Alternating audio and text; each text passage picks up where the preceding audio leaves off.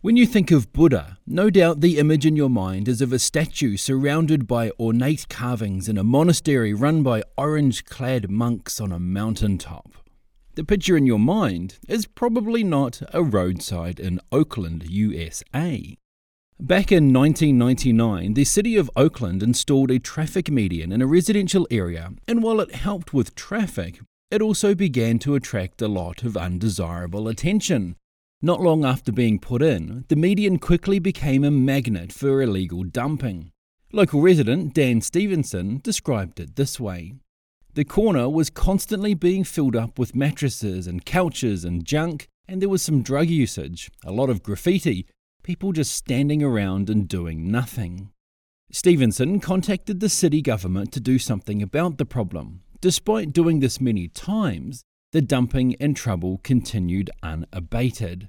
One day, his wife Lou bought a 60-centimetre tall Buddha statue from their local Ace Hardware, and this is where inspiration struck Stevenson. He took the statue and placed it between two trees on the site. Though Stevenson is not a Buddhist, he stated that he believed Buddha to be a neutral and uncontroversial figure who might cause those considering dumping to think twice. He didn't expect much to happen next. Maybe someone would steal the Buddha or graffiti him. Well, that didn't happen. Instead, little by little, neighbours began to care for the tiny statue. At first, the occasional apple or orange appeared under the statue, left as offerings. Then, a Vietnamese neighbour named Vina Vo and her son Coc Vo paid a visit to Stevenson and asked if they could care for the statue. They built a platform for the statue to sit on and began to sweep and clean the area around him. Vo's husband then built a shelter around him, and there he sat, gazing over the neighbourhood. Vo and her husband are now the primary caretakers, and every morning at 7 a.m, they and other Vietnamese Buddhists from the neighbourhood meet at the shrine where they chant and pray and give offerings of oranges and apples along with incense. They say that everyone in the neighbourhood loves the shrine and that all are welcome.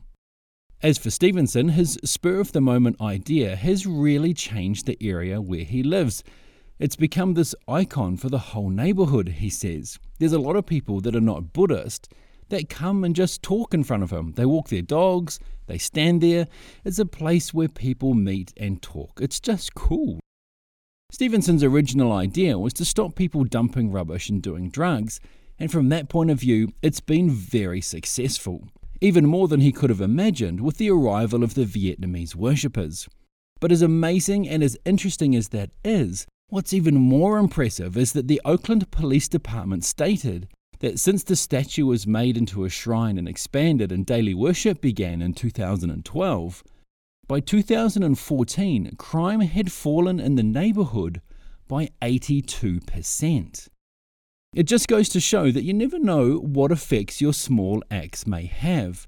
As you go about your daily activities, whether it's a smile, buying someone a coffee, or helping an elderly person across the road, you never know, in some way you too might be planting your very own Buddha of Oakland.